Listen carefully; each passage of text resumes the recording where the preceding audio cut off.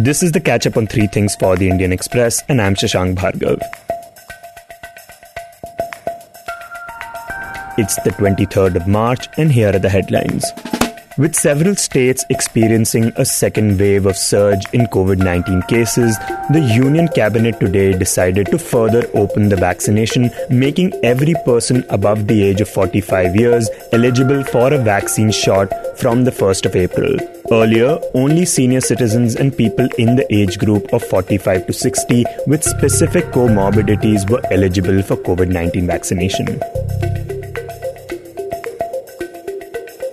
A Mumbai-based lawyer today filed a criminal writ petition before the Bombay High Court seeking an investigation by the CBI or any other independent agency against Maharashtra Home Minister Anil Deshmukh and former Mumbai Police Commissioner Parambir Singh, along with others in connection with allegations against Deshmukh.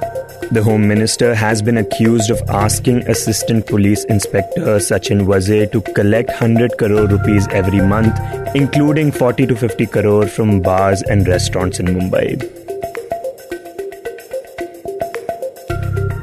The opposition took on the government today over provisions in the union budget and rising fuel prices in the country during discussions on the Finance Bill 2021 in Lok Sabha.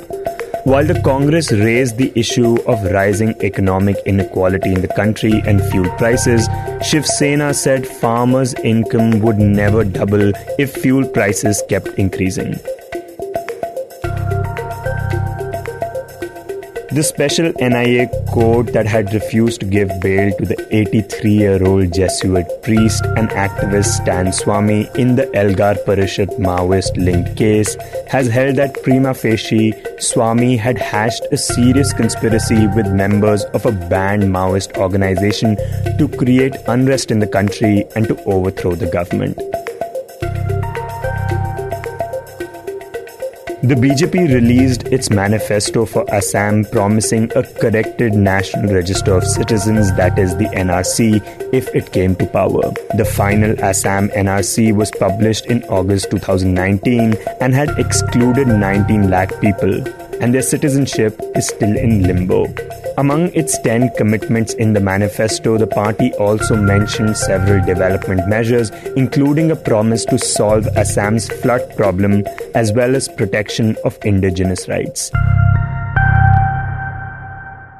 This was the catch-up on three things by the Indian Express.